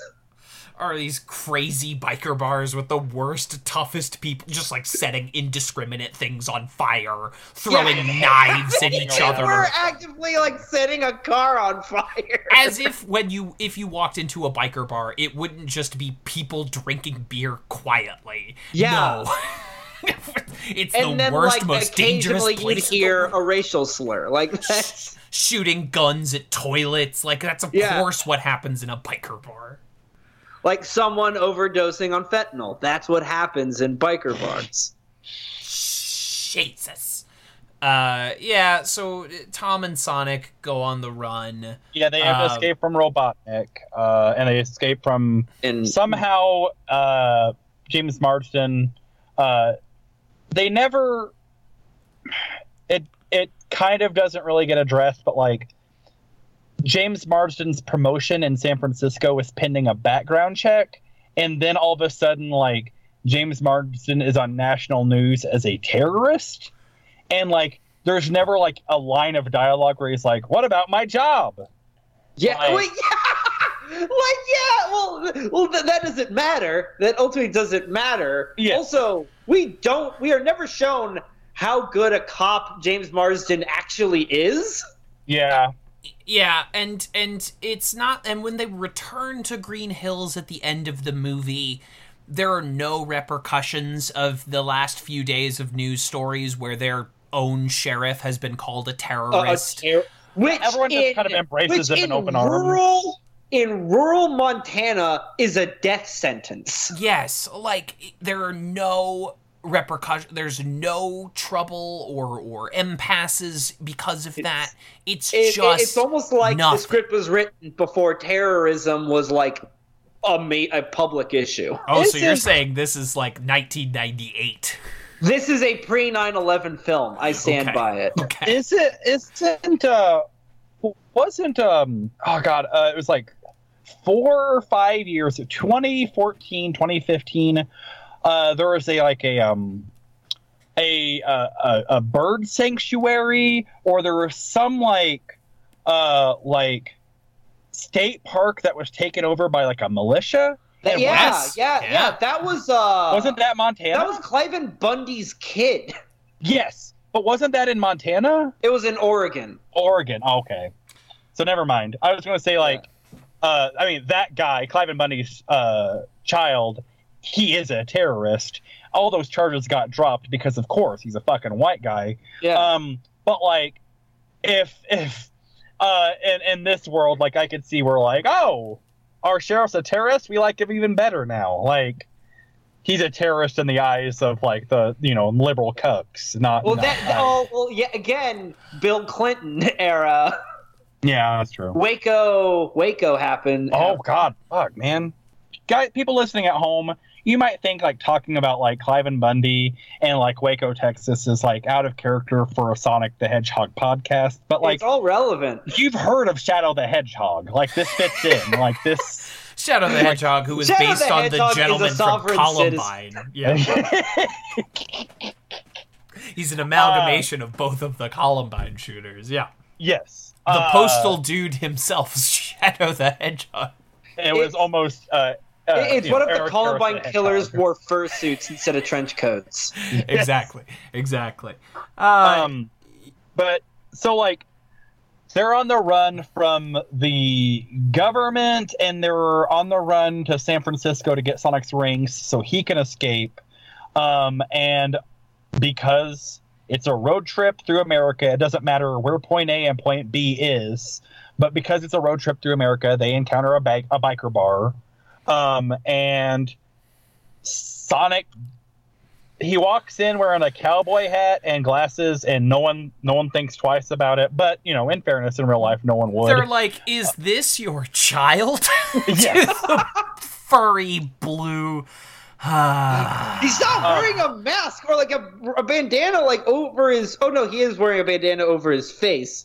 No, he's just wearing sunglasses and a hat. That's right. He has a poncho, but he still has a hedgehog face. He's dressed like what a shitty California executive thinks. Oh, that's what people in the West wear. Yes, but of course, like Sonic, because he's a fish out of water, a hedgehog out of water, he gets into some trouble, and that leads us to like the very obvious and very expected like slow motion. Sonic is running very fast. Like the Quicksilver from X-Men Days of Future Past sequence of this movie. Yes, but an handled badly because worse the song, version because the song that's playing in the background has nothing to do with time. Yeah, it's a random shitty. So, like in our preview episode, we gave 13 better examples of a song you could have played. This is a nothing rap song. There's no energy or comedy to this sequence. It's slow. It's not interesting. It's there were better versions of this on fucking Heroes in 2006. You know what I mean? Like, just nothing. Lazy, not... God. It's no good. It's an infinitely worse version of, like, the best sequence in Days of Future Past. I think everyone is agreed. Mm-hmm. It's bad, folks. It's no good. In all fairness, the scene also has the fucking exhausting "we don't like your kind here" joke. Yeah, it's got a lot of "hey, panda bear." We got a lot of that in there. Remember hipsters in 2012? Yeah, they called The last time hipsters were relevant? Because apparently bikers don't care for hipsters being in their bar. And I'm sorry, in what way does Tom resemble a hipster? His red flannel shirt? Fireman! Yeah, it's preposterous. It sucks. We, of course, get a sequence where Sonic, pre-fight, decides to knock everything off of his bucket list. Which include tame a wild animal. What does Sonic consider an animal? A mechanical bull. Yes. He line dances. He line dances and he accidentally touches a lady's butt, and the lady thinks it was Tom, so she slaps Tom. Great movie. At least during the slow motion sequence, Sonic eats chili dogs. He does eat several chili. I will give the movie credit. And then we get some great payoff to that. I don't know that we do, but what is it? Well, yeah, big old fart and the one laugh. Yes. Sonic the Hedgehog farts in his movie. The movie where they make a Hillary Clinton emails joke. Sonic also farts. Because why not? So the scene where James Marsden orders a Mellow Yellow in a bar. Yeah, not even a Coke. What that bars have. That a bar would have a can of Coke. Or like a seltzer water. You don't have to encourage alcohol consumption in your kid's movie, but at least have James Marsden say just whatever you've got on tap. Because then that could be anything, but it's got to be mellow. Or just water. He could just ask for water. Yeah. But we got to get the brands involved in this commercial. There's a big brouhaha, big kerfuffle. Sonic does Quicksilver stuff. They leave the bar and they go to a hotel room, to which Sonic does more I'm gonna run around this hotel room and do stuff really fast while James Marsden sleeps.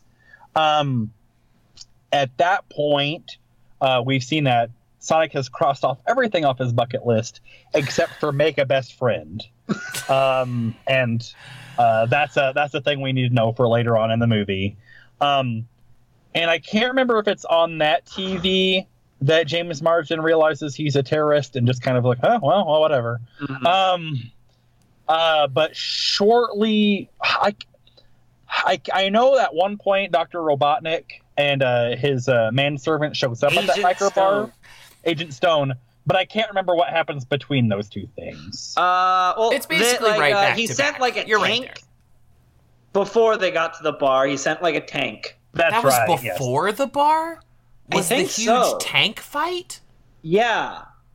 I know that's after No, because was it after? There's a hood to the car after the bar fight.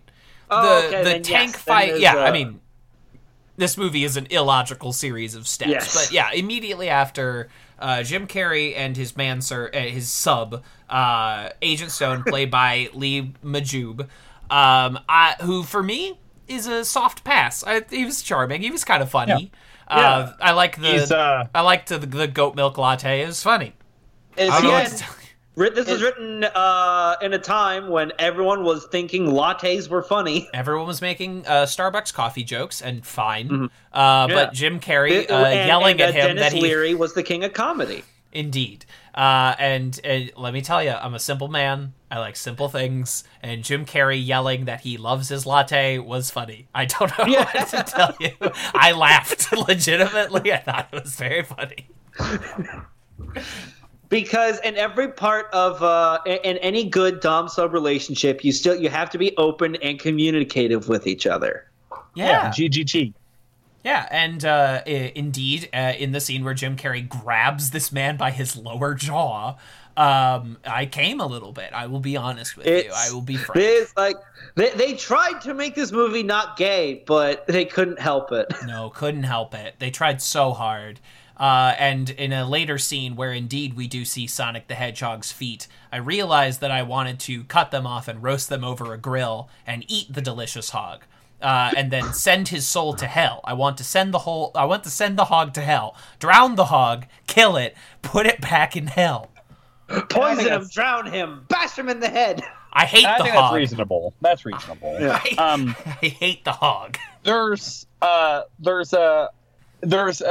You guys keep reminding me, like, Vern, you're thinking about this if it were a real movie. And you can't put that lens on it. And I can't, and I need to stop, but there's Jim Carrey, Dr. Robotnik shows up at the biker bar, and it's that scene like, yeah, we saw him, blah, blah, blah, blah, blah, blah, you know. Like I'd tell you. And I was like, why wouldn't this guy rat on Sonic? He hates Sonic. Why wouldn't he rat on Sonic? But also, he's a rural guy in Oregon, so of course he hates the government. But it's the military. He loves the military. We love good our point. troops. That's respect a good our point. troops. But that sequence opens with, I guess, during the bar fight, Sonic causes a man to get launched out of a window, and window shatters. Yes. So the beginning of the scene where Dr. Robotnik shows up at the biker bar to question everybody, it shows people putting a new pane of glass in the window. And at the end of that sequence, Dr. Robotnik throws somebody out of that window, or someone gets thrown through that window. The same bald guy. The same guy. That window gets shattered again. And you would expect there just to be just a reaction shot of the guys who put the window in going like, oh, again? You would expect a baseline level of competence from this movie.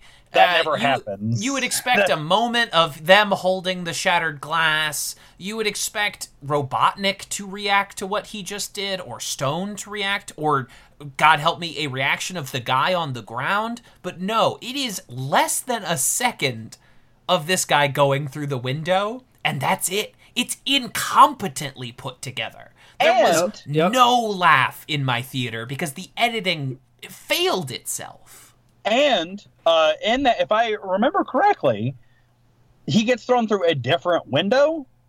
He's supposed to get, like, Comedy Brain, he gets thrown through the window that they just put in. Wow. But in this movie, he gets thrown through a different window. I guess I hadn't thought that it was a different window. It's a different window. Oh, because when Dr. Robotnik walks out, the two window guys are there, and they have the little suction cups on that window they just put in. Comedy Brain says you put in a window that gets smashed, and that window gets smashed immediately. Not you put in a window that gets smashed, and a separate window gets smashed. Or if that's the joke, you have to show the other window, and the guys go like, whew! You know, like, you can do that, that anti-comedy subversion of expectations. Yeah. You have to do it. Or do, like, there's three windows next to each other, or like the guys put the new window in, and then all the windows break except for that one they just put in. Sure, you have to do anything. But they don't do that at all in this movie. They just a different window is broken, and there's no reaction to the people who just put the new window in. There's no reaction to the guy who's like, you don't see the big bald guy that gets thrown through the window go like, again? Like, nothing. Anything at all. And there is nothing. It's a huge bummer. But yeah, then Robotnik sends a big tank after them, which Robotnik is not in this tank, which was confusingly edited together. Yes. Well, yeah, no, he does drones, you see. Yeah, I mean, it was confusingly edited together, where I thought Robotnik was in the tank. Because they keep cutting back to him like he's in the tank. Yes, they first show, it's like the Batman Begins Batmobile chasing after Sonic and James Marsden, and then Sonic blows that one up, and then it's a smaller version that comes out of that, and during a smaller version of the Bat Tank, And during the Bat Tank, in the smaller version of the Bat Tank, you see Jim Carrey like, I've got you now. And then the smaller version of the Bat Tank explodes, and then it becomes this like Bat unicycle. And then you see Jim Carrey still like reacting, and that's when you learn like, oh, Jim Carrey wasn't in those. Yes. And it's very confusingly edited. Plus, it's very confusing to Sonic lore because Dr. Robotnik is always inside some sort of kooky vehicle that Sonic blows up at the end of every level of Sonic. Yeah, and so big for Robotnik, yes. So for Robotnik to not be in a Robotnik vehicle is very confusing. It was confusing. It's a charming enough action sequence. Yeah. Like, Sonic has to creative. drive for a little while, and it was fine. Like, it was not. I would not hesitate to use the word. I would be cautious to use the word good, but it was fine. And it does enough. And of course, Sonic learns to drive in this sequence, which comes back later. Because Sega, for whatever freaking reason, wants Sonic to drive a car, and it doesn't make any sense. Why wouldn't he run? Why do we keep having Sonic racers? Sonic can run faster than a vehicle. Why does this keep happening? Why do they want Sonic behind the wheel of a car? And at least if you're going to have Sonic behind the wheel of a car, make it the Sonic Mobile so you can get that like as a Burger King toy. You can get that on store shelves. But instead it's just like a Ford truck. It doesn't make any sense. Yeah, it was no good. And of course it comes back later in the movie when from the wife's house, from Natasha Rothwell's house, they drive to the Transamerica building, and it's revealed that Sonic was driving the whole time.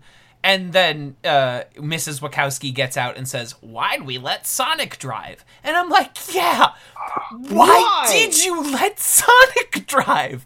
What the fuck is wrong with you? It's a joke that doesn't make sense. Like, if you... Here's the sequence you do.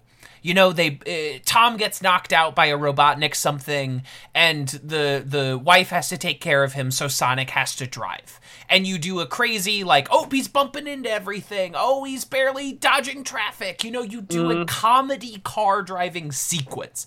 But no, not in Sonic the Hedgehog. You just cut to Sonic having driven there, and two humans that I'm supposed to understand are sane beings let Sonic drive. I hate it. I hate it so much. At least, like, have a joke where they step out of the car and you're like, why do you always gotta go fast? Or something, just like... Anything. Or Sonic gets out of the car and he's like, thanks for letting me drive. And then and then James Marsden and his wife comes out and their hair is straight back. Or something, like... Or Sonic was in the passenger seat and he had a fake steering wheel for kids and Tom was driving the whole time. Anything else than what you actually did. Yeah, there's a lot of jokes that are like that that are not jokes but framed as jokes. There's a chase sequence and it's fine. But it ends and it's like Dr. Robotnik's got like a Russian nesting doll of tanks, and the drones within drones, and eventually the very last Vanguard one explodes and hurts Sonic. So then, because we needed something for James Marsden's wife to do, she's a vet. So then it becomes like we got to get Sonic to James Marsden's wife so she can make sure Sonic's okay. And whenever James Marsden arrives at his wife is staying with his sister. The wife, when she went out to look for apartments, brought her dog, which is being a dog owner, you don't do that. You do everything you can to get your dog away from you when you're traveling. You don't want to travel with your dog. But James Marsden's sister-in-law does not trust James Marsden. She does not like him. Because she's a sister-in-law, right? Yeah, exactly. And once again, that's this movie not explaining how jokes work. It's got to be the mother-in-law. that does that, but they make it the sister-in-law. Yeah, they make it the sister-in-law. But here's the weird thing about this joke: is it starts before Tom is a terrorist. One older woman This to is play, true, yeah. to play Longclaw. Yeah, it's fine. But they start this joke before Tom has done anything wrong. When he is an upstanding Montana cop that is transferring to San Francisco, and his wife overnight flew to San Francisco, and to the point where I was like, "Wait, she's been in San Francisco the entire time? When did she?" Also, he leave? He put her through veterinary school. Yes, he has been nothing but upstanding, and on the phone, the sister-in-law is like, "You should divorce," and I was like, "For what? What is this joke?" It's like they came together. It's like it's just an archetype that has arrived in this movie. Just bring up, and like, not only that, but like it's a joke that's a reference to a Dolly Parton song in a Sonic the Hedgehog movie. It's so, or alternatively, an Opera Man sketch. Yes. An Adam Sandler Opera Man sketch. That's just true. Mystifying this film is. But Sonic gets his shoes from a little girl. They tie up the sister-in-law, and Sonic, this whole movie has been wearing, and I forgot to look at the trailer to see if in the trailer because through the entire movie and almost all the action set pieces, Sonic is wearing like these beat up, mismatched shoes. One's got duct tape all over it. He doesn't get the shoes that he's known for until way late in the movie.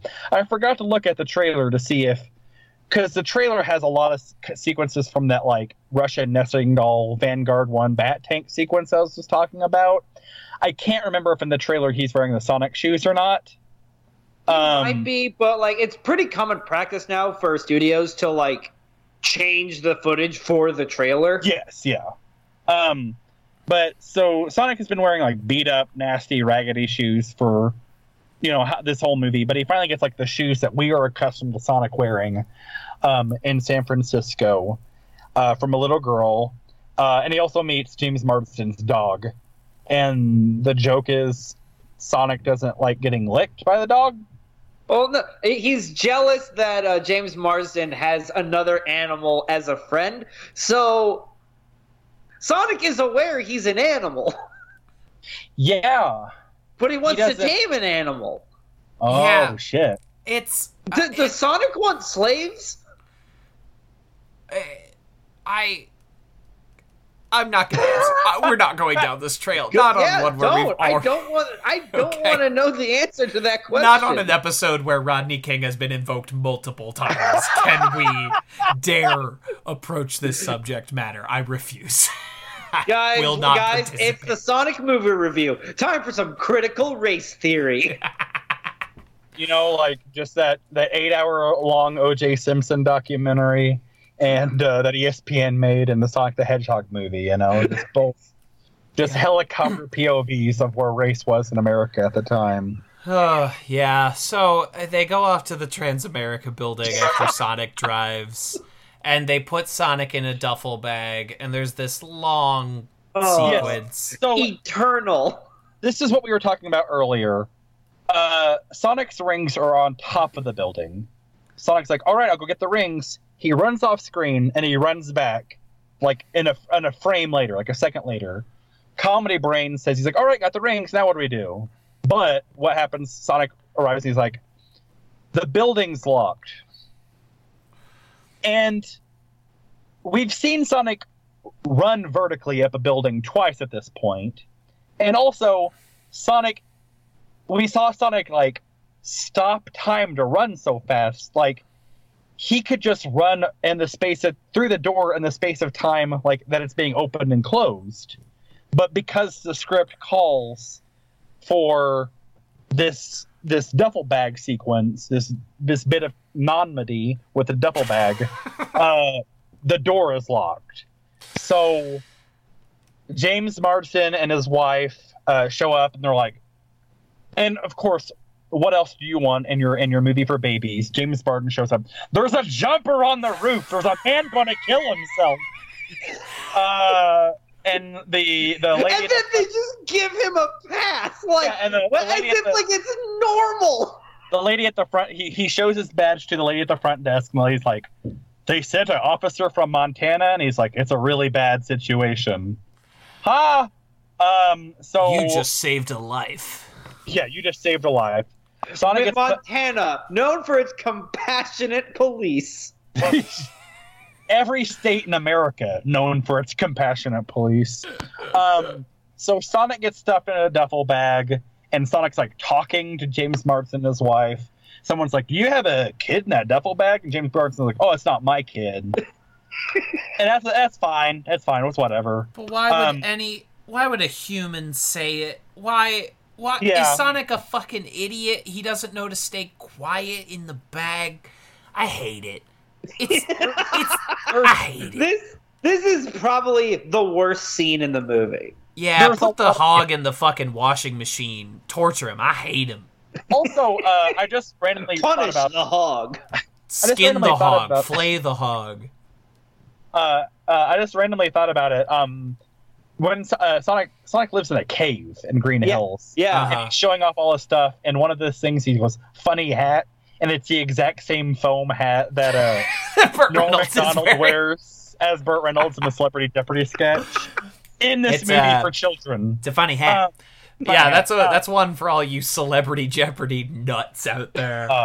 Being a big fan of Norm Macdonald, I was excited to see Norm Macdonald's funny hat, and plus I was just excited to be thinking about anything other than the movie I was watching. Yeah. So Tom, Maddie, and Satan's right hand Sonic, the Devil's Hog himself, they get up to the roof, they find the rings, and Eggman surrounds them. He's got it, all the robots surround it, and of course at this point Jim Carrey has unlocked the secret of the Sonic and is powering his vehicle with the quill of the Devil's Hog himself. Which I think grants him super speed. Yes, that is how he can break out of Sonic's time break. We don't actually see it go fast like Sonic does. No, we see it break out of Sonic's time stop.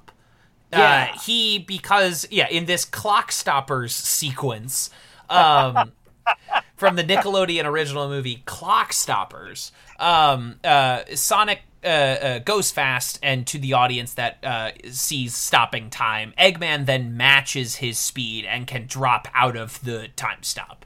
And Sonic does some sort of whoa, he does some sort of I'm surprised to see this. Yes, but barely. It's a non... And, of course, Maddie, a veterinarian, when having an army of drones pointing lasers at her, is making jokes. Yes. There is no sense of threat to this sequence whatsoever. There does seem like there's a point, at one point during that chase scene we were talking about earlier with the tanks, James Marsden gets to hang out of a car and hit a drone with a baseball bat.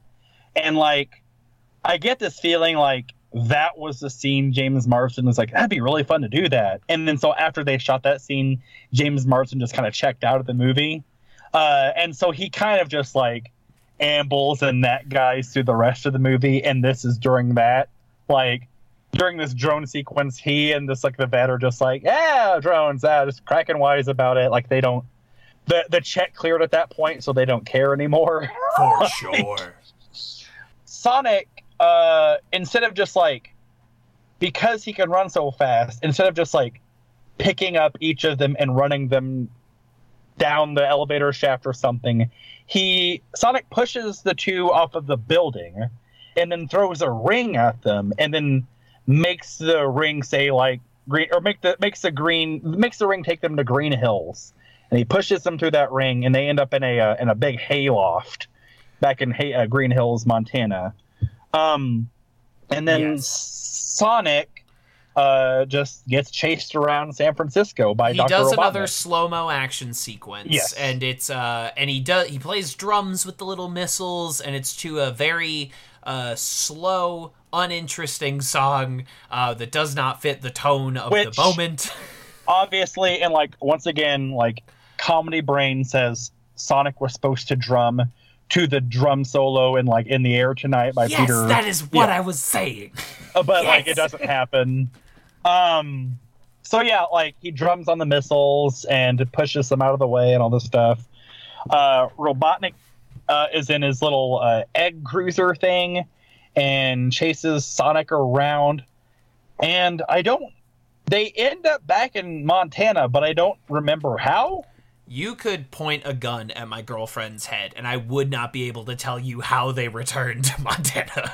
Like, the specific sequence of events. It's gotta be... I think they did. It's gotta be a ring thing. Yeah, it's gotta be a ring thing, but I don't know. Yeah, but, like, who did it? Who did the ring? Because the egg wyvern slowly comes out of the ring, so Sonic did the ring?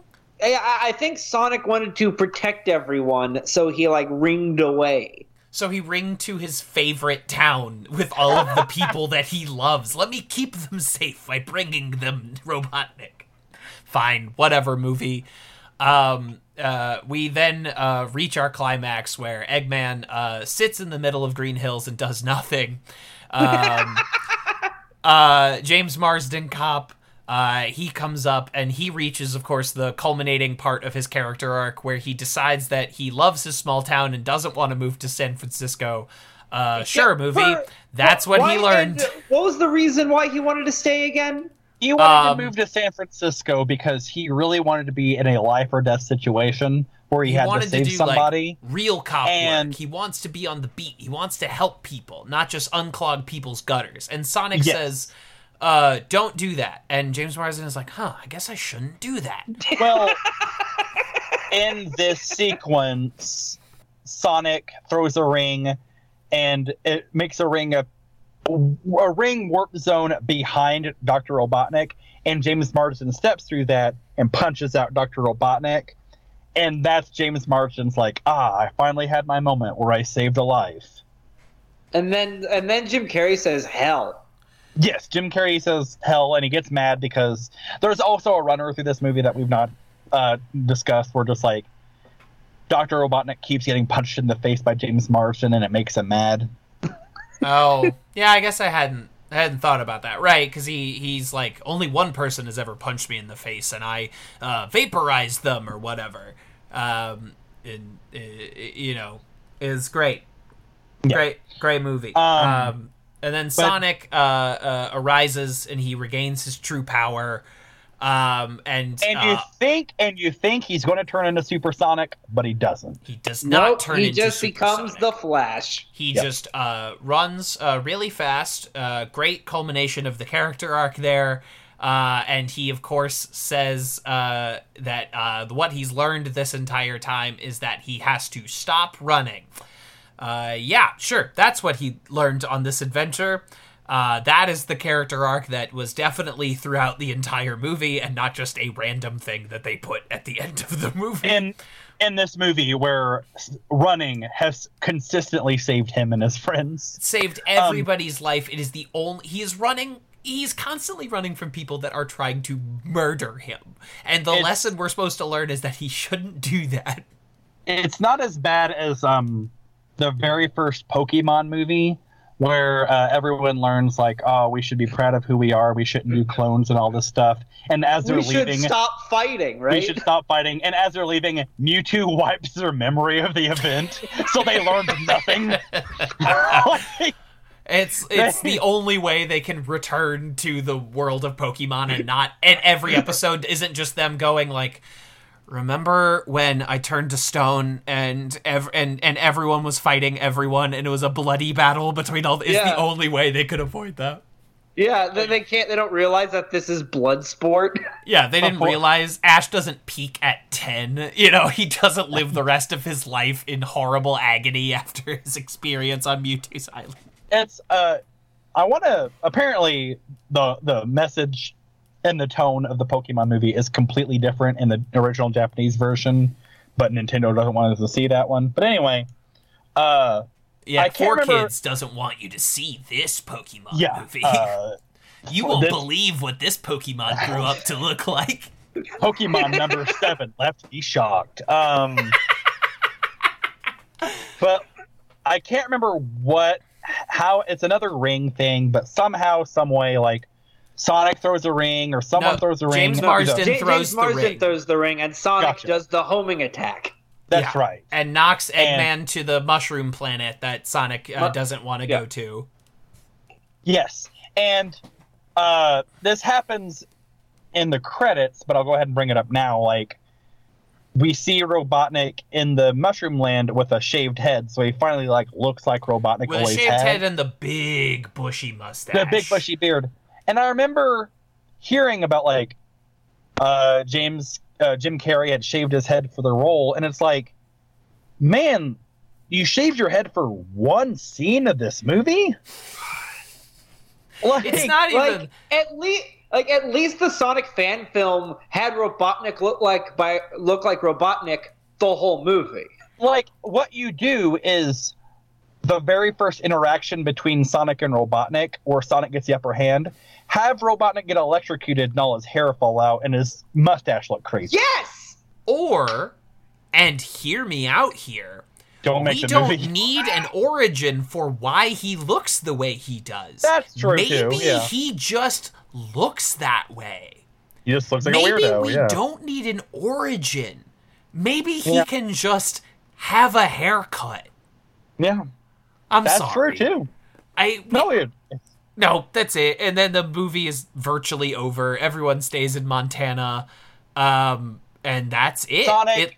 God damn it. I just realized, just like all of the trailers Vern showed had babies, they're all origins. Yeah, they are. I mean, what I needed was to learn why Mystery Incorporated got together. That's what I really... To fight, spoiler alert, to fight Snidely Whiplash. Ooh. The Scooby-Doo movie, it's the start of the HBU, the Hanna-Barbera Cinematic Universe. Yes, because at one point in the trailer, Shaggy and Scooby end up on the Blue Falcon's ship. And also it's going to have Tracy Morgan as Captain Caveman.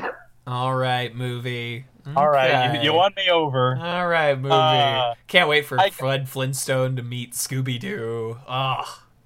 Again. Yeah. I gotta say, like, I hate saying it because it's such a good movie, but like, man, fuck the first Tobey Maguire Spider-Man movie for being so good. Because it's so good, everything's an origin story now. You know what I mean? Like, that started the whole deal. Because that first Tim Burton Batman, not an origin movie. He's already Batman. And you get the origin in a 30-second flashback at the very end of the movie, and that's all it needs. Yep, and because Spider-Man 2002 whips so much ass, everyone has been doing it constantly since then. And because also, like, 9/11 sure came up a lot, but, like, Spider-Man was the first movie to do well after 9/11, and that was, like, they thought, like, because of Spider-Man, movies are saved right now. We were all free to laugh again, you know? Yeah. And yes, because Saturday Night Live gave us the permission to laugh again. They gave us permission to laugh again. You know, the Raw after 2011, the WWE Monday Night Raw after 9/11, it gave us permission to laugh again. Yes. I love when things take credit for reviving the country after 9/11. It's my favorite, like, subculture of entertainment. And man, you know, like, I'm a big proponent of, like, cashing in your chips when the time is right, you know, going out in a blaze of, not like, you know, like, not living long enough to see yourself become the villain or whatever it is, but, like, man, if Rudy Giuliani had never stepped in front of a camera after that first SNL after 9/11, he would be remembered so much differently than he is now. He'd be remembered as a great American hero instead of an absolute lunatic. Really, really fucked the pooch on that. But back to Sonic. The Sonic ends up being adopted by James Marsden and his wife, and kind of becomes their... Yeah, and shoot it in this clearly multi-bedroom home. Yeah. They put him in the attic. The uninsulated, un-air-conditioned attic. And once again, like, movie logic dictates that, like, have a line in there that, like, they have a dog because they can't have kids or something like that. And Sonic and and like Sonic misses, doesn't have parents. Like, there's a gap there. Just build that gap, but that gap, or just build that bridge. But that bridge is completely annihilated. It's not there at all. It's not annihilated because annihilated implies that it was once there. Yeah, they never lay out a blueprint for it. It's like the weird gap I have with E.T., where the first act of the movie is about how the kid doesn't have a dad, that the dad is gone, and it's left this hole in the family that only E.T. can fill. So is E.T. supposed to be his dad? He does. Yeah. Is E.T. supposed to fill the gap of his dad? Because he becomes like E.T.'s dad. But then E.T.'s the one that teaches him a lesson? So, like, is E.T. this kid's dad? I think E.T.'s meant to be the childlike wonderment that Elliot lost due to the terror of divorce. He's the human incarnate of penis breath. Yes. E.T. just is a foreskin, right? Like, he's just all foreskin. 100%. Struck by lightning, the foreskin became corporeal. We did the mash. We did the monster mash. And Sonic is I'm sorry. E.T. is actually E.T.'s monster. Dr. E.T. stitched a bunch of foreskins together. Created the E.T.'s monster. On the E.T. ride at Universal, you go to E.T.'s home planet, and it's just like a big warehouse full of foreskins. It's the mountain of foreskins from the Old Testament of the Bible. It's it's this, and a joke that's only for me and Forrest Wharton. It's the mountain of foreskins from Mark Twain and the Mystical Cave, the script I wrote about Mark Twain. Oh, coming soon. I do not want to know the context because it will make me sad. But to wrap it up, yes, we have a pair of mid-credit scenes. Of course, the origin of Eggman. A trend I'm getting fucking sick of. Yeah, I remember, so this is another digression 2 hours into this podcast, but when I saw Guy Ritchie's The Gentleman with one friend and some friends' friends the other day, the credits started rolling and someone was like, we gotta stay for the mid-credit scene of The Gentleman, like legitimately, like looked at me and said those words, and I was like, no. No, I don't. I love leaving these fucking movies early. I love, like, people in a Marvel movie are like, where are you going? Like, there's another scene. I'm like, I don't care, see ya, bye. I saw the movie. That's the part that I care about. If they wanted us to include the movie, they'd put it before the credits. I agree. The credits, which is why we now have fake credits. Yeah, Jesus. But anyway, in the second post-credits thing, I was wrong. I had my money down wrong. Tails. Dang. Miles Tails Brower shows up, voiced by his voice actor from Sonic Boom. Rolls up, and you know what? Gotta say, looks a lot like Tails. That's a good-looking Tails. The spinning tails actually looked like normal. It didn't look bad. Yeah, it wasn't some super realistic version of Tails' bizarre spinning tails. As far as we know, he has one asshole. It's one of the few things this movie does do right and logical, in that in its setup for Sonic the Hedgehog 2, it introduces a character that was introduced in Sonic the Hedgehog 2. Yeah. Like, it's the only thing that they did, like, that's logical and feels right. I thought sure it would have been Knuckles. I thought sure, if not Knuckles, it would have been Shadow. What if it was fucking Shadow? Oh, what if it was Silver the Hedgehog?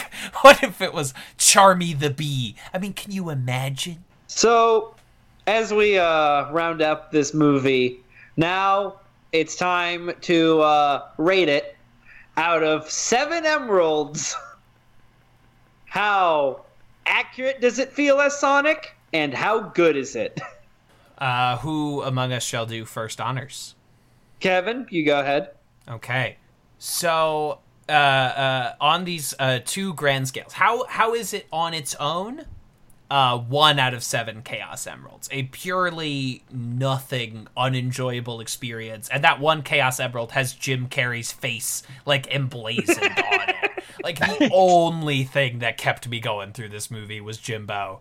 A nothing film. And to compare it to not a perfect film, but a film that was going for almost exactly the same thing. Detective Pikachu, which in every way blew this fucking movie out of the water. Just, I mean, in terms of bringing iconic video game characters to, you know, quasi-live action, in terms of introducing us to that world, being the first quote-unquote live-action version of this character, completely shot the bed. And again, Detective Pikachu, not a perfect film, but, like, they got the important things right. They made you feel like you were a part of this world, and Sonic completely fails to do that. As a piece of Sonic media, okay, I'm gonna do 2 stratas of this judgment, because as a piece of Sonic media, it's a very poor adaptation. Sonic does not feel like Sonic. There's almost none of the Sonic iconography beyond, like, the rings that are in it. It is not a good translation of any version of Sonic that we've seen before. However, as a translation of the long, proud history of the Sonic franchise of bungling what seems to be the most easy minor things and making them needlessly difficult, well, that's 7 Chaos Emeralds, baby. You did it. You fucking screwed that hog real good, and I commend you for not changing a lick, Sega baby. I love you. Wow. Okay. So I'm gonna go ahead and go. There's and real quick, I gotta get this joke out of the way because this is the only opportunity I'll ever have to do it. In the movie world and in filmmaking, there's a term called looping, and that's just like adding in, you know, like doing your ADR, doing your voiceover, things like that. And during the end credits, it had the people who were responsible for that credited as loopers. And I thought it should have had Sonic in there because he runs through a loop. That terrible joke out of the way. And also, whenever we're done doing our reviews, I have a question for you guys, something I've been thinking about. But as a movie, y'all, I spent majority of January in the Philippines. I was there for 3 weeks with some extended family. Had a great time. But like anyone who's entertained guests before, you quickly run out of things that your home is known for. You can only take them to like Times Square so many times. Mm-hmm. And then you just like run out of things to do. And ultimately there's just like those moments where just like, we've got dinner reservations at 5. It's 3:00 right now. We have nothing to do. Someone put on a movie on Netflix. This Sonic the Hedgehog movie is the perfect movie for that. It's the perfect movie for like, we won't finish it. You may not even start it. You may walk in half an hour into it, but it's totally just like unoffensive and just like the perfect, like, just put on FX until we have to leave movie. And Sonic the Hedgehog is perfect for that. It is the new Now You See Me. Yes. I would say it's a lowercase fine. It's the word fine, but in all lowercase. I guess it's as a movie on 1 out of 7 Chaos Emeralds. There were some moments that I thought were fine. I don't know, I'm gonna give it a 2.5 Chaos Emeralds out of 7, maybe 3. As far as the Sonic adaptation goes, as Kevin said, like, there's a lot of times where Sonic does not feel like Sonic. Robotnik does not feel like Robotnik. There's no Knuckle, or there's, you know, like, Knuckles is briefly seen with a mask over his face. We get Tails in a post-credit sequence. Apart from Rings and the Green Hill Zone music is played twice. Including a sad piano cover. There's a sad piano version of it. As a piece of Sonic media, the thing is, like, I'm not trying to be a fucking asshole, but just like, Kevin, you gave it the criteria of like, it shits the bed. And you're right, it shits the bed, but Sonic the Hedgehog and Sega, historically, they don't shit the bed. They spray diarrhea all over the bed. They fucking just slather the bed sheets with wet, runny diarrhea. And this is just like a poop that you thought was a fart shit the bed. There's the military is only in it for one scene. Sonic doesn't die, and he isn't brought back to life by the kiss of James Marsden's wife. Shadow, like, there's no time travel element. There's no, like, it's convoluted, but not in a messy Sonic way that it's endearing. No one has the Sonic the Hedgehog version of AIDS. So, like... What? Yeah, it's a thing. As a Sonic adaptation, I'm also going to give it 2 Chaos Emeralds out of 7. Yeah, I'd give it. Vern, you pretty much covered my thoughts on it. Actually, like I'd give it a 3. It's watchable. It didn't make me angry. Yeah. It didn't. But it did. That's the thing. It like occasionally not sustainably angry, but it never bothered me like in a bad way. It left me feeling nothing. This could play like on, like you could play this at like 1 p.m. on like network TV, and no one would care. Like, yeah, this movie just left such a nothing feeling with me. Especially after venting about it over the past 2 hours, I'm like, the movie's gone from my mind. And I will never think about it again. And I won't think about it ever again. Until, like, especially when they release the sequel, that will not happen. Yeah, probably not. Maybe straight to DVD, but most likely not. Straight to streaming. Yeah. When Netflix buys Paramount. When Sega Vision comes out. And we all get the Sega chip. We all get the blue chip. When they bring back the Sega TV that they had for Sega Genesis or whatever. The only way to play Phantasy Star Online now or whatever. Please. Anyway, I give it 3 emeralds out of 7. Just nothing. It didn't bother me enough to actually hate it. And then as a Sonic adaptation, 2. Like the look for the most part kind of worked, but for the most part they didn't really feel like they let like Sonic be Sonic or Eggman be Eggman. Yeah. Like, because they were afraid of scaring away the walk-ins, the people who, like, oh, this movie, I don't know much about Sonic, but I'll give him a shot. Like, those 8 people all live in Montana. Like, those really are the only people who don't know who Sonic is, like, at all. Yeah, that's a very good point. I feel like as a Sonic adaptation, it's a very tame Sonic adaptation. If you're going to make a Sonic movie, the year after Sonic the Hedgehog 2 comes out, this is the one that you release. But Sonic is part of the cultural lexicon now. Yeah.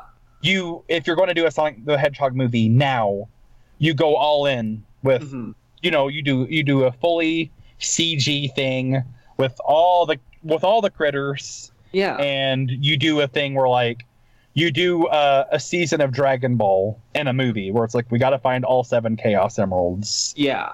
Sonic racing against Shadow to get the Chaos Emeralds in time. Right. You do that. Like it's a movie for kids, but it also has the kids' gloves on. Right. It doesn't let any of it come into itself. So here's my question for you guys. Mm-hmm. On the same scales as both a term in terms of as a movie and as an adaptation of what they are representing, I have this question for you guys. My whole life on the playground growing up was spent in a fierce battle, and you were on one of two sides. You were either Sega or you were Nintendo. And that's just what it was. You're either a Nintendo boy or a Sega boy. In terms of adaptations go, and in terms of adaptations and in terms of as standalone movies go, which is better, Sonic the Hedgehog or Super Mario Brothers the movie? Oh, Mario, hands down. It's Mario. easy. Okay, it's that's not right. even fucking close. No competition. That movie tried something. That in movie both categories? secretly In both categories? rules. Yeah, in all categories. Okay. I think it is a better adaptation of Mario than this movie is of Sonic. It also kind of secretly rules, not in a lot of ways that movies are traditionally good, but I find it very watchable. The design is not Mario, but is good. It is something. Yeah, it is Got anything. incredible production design. Yeah. Production You got design, some fun, hammy performances from more than one cast member. It is Mario all the way, baby. Also, the first thing King Koopa does when he arrives on Earth is eliminate the Twin Towers. Not to evoke 9/11 another time, but that is the funniest part of that entire movie. Anyway. It's like in the 70s King Kong movie where the Twin Towers are the mark of man's hubris. Yeah. And then the teaser trailer for the original Tobey Maguire Spider-Man movie shows a helicopter and a giant web that has been cast between the two Twin Towers. And it That was is a pulled, real thing. and it was beautiful. So I think we're done. I think we've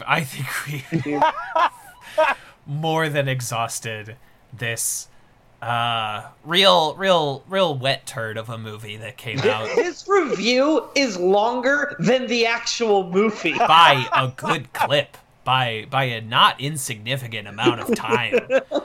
So good job, boys. We did it. We did it. You can follow Kevin and I on Just Another Night. You can catch Vern, Kevin, and I on Puffin Publishing Podcast. And Kevin and Vern, what do you guys got going on? There's the things you mentioned. You can also follow my writings, tvskevin.substack.com. Patreon.com/tvskevin to support everything. And everyone stay subscribed to this, because though our time with Sonic is done for now, I have decided to cover all of the Fast and Furious movies, which I'm sure will be a joyous experience. I have never seen a dang lick of them, so this will be exciting. And Justin mentioned Puffin.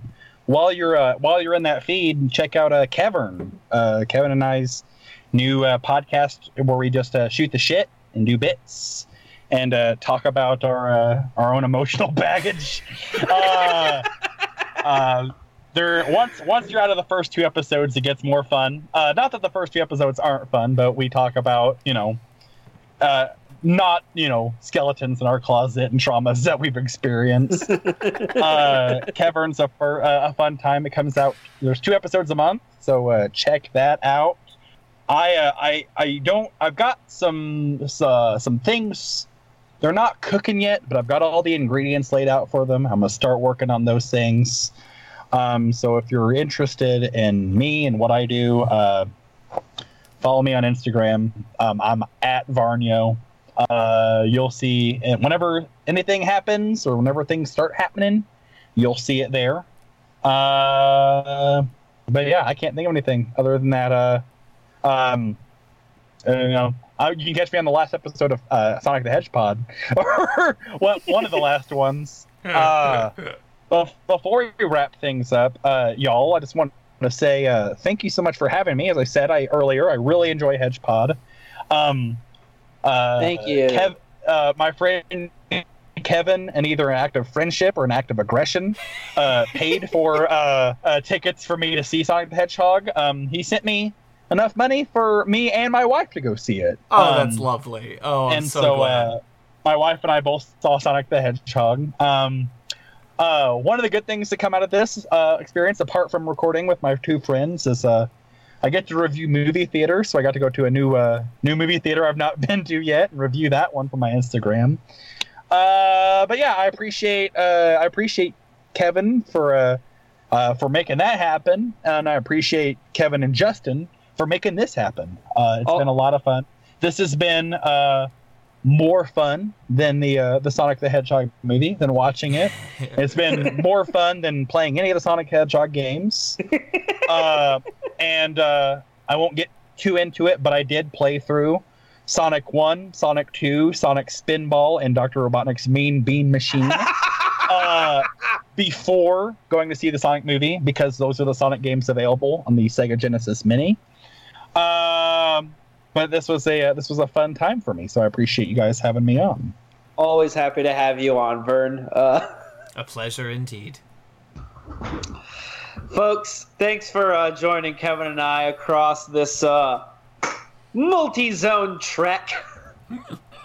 This Mobius strip of Sonic media. And stay tuned next week for a little bonus where we did a reading of some erotic Sonic fan fiction. Oh, hell yeah.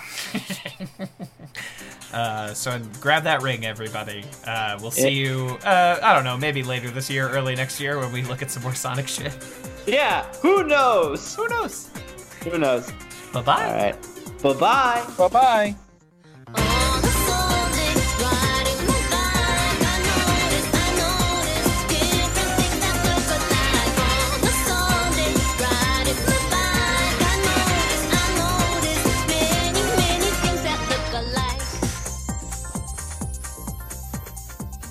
This has been a Talkback Podcast.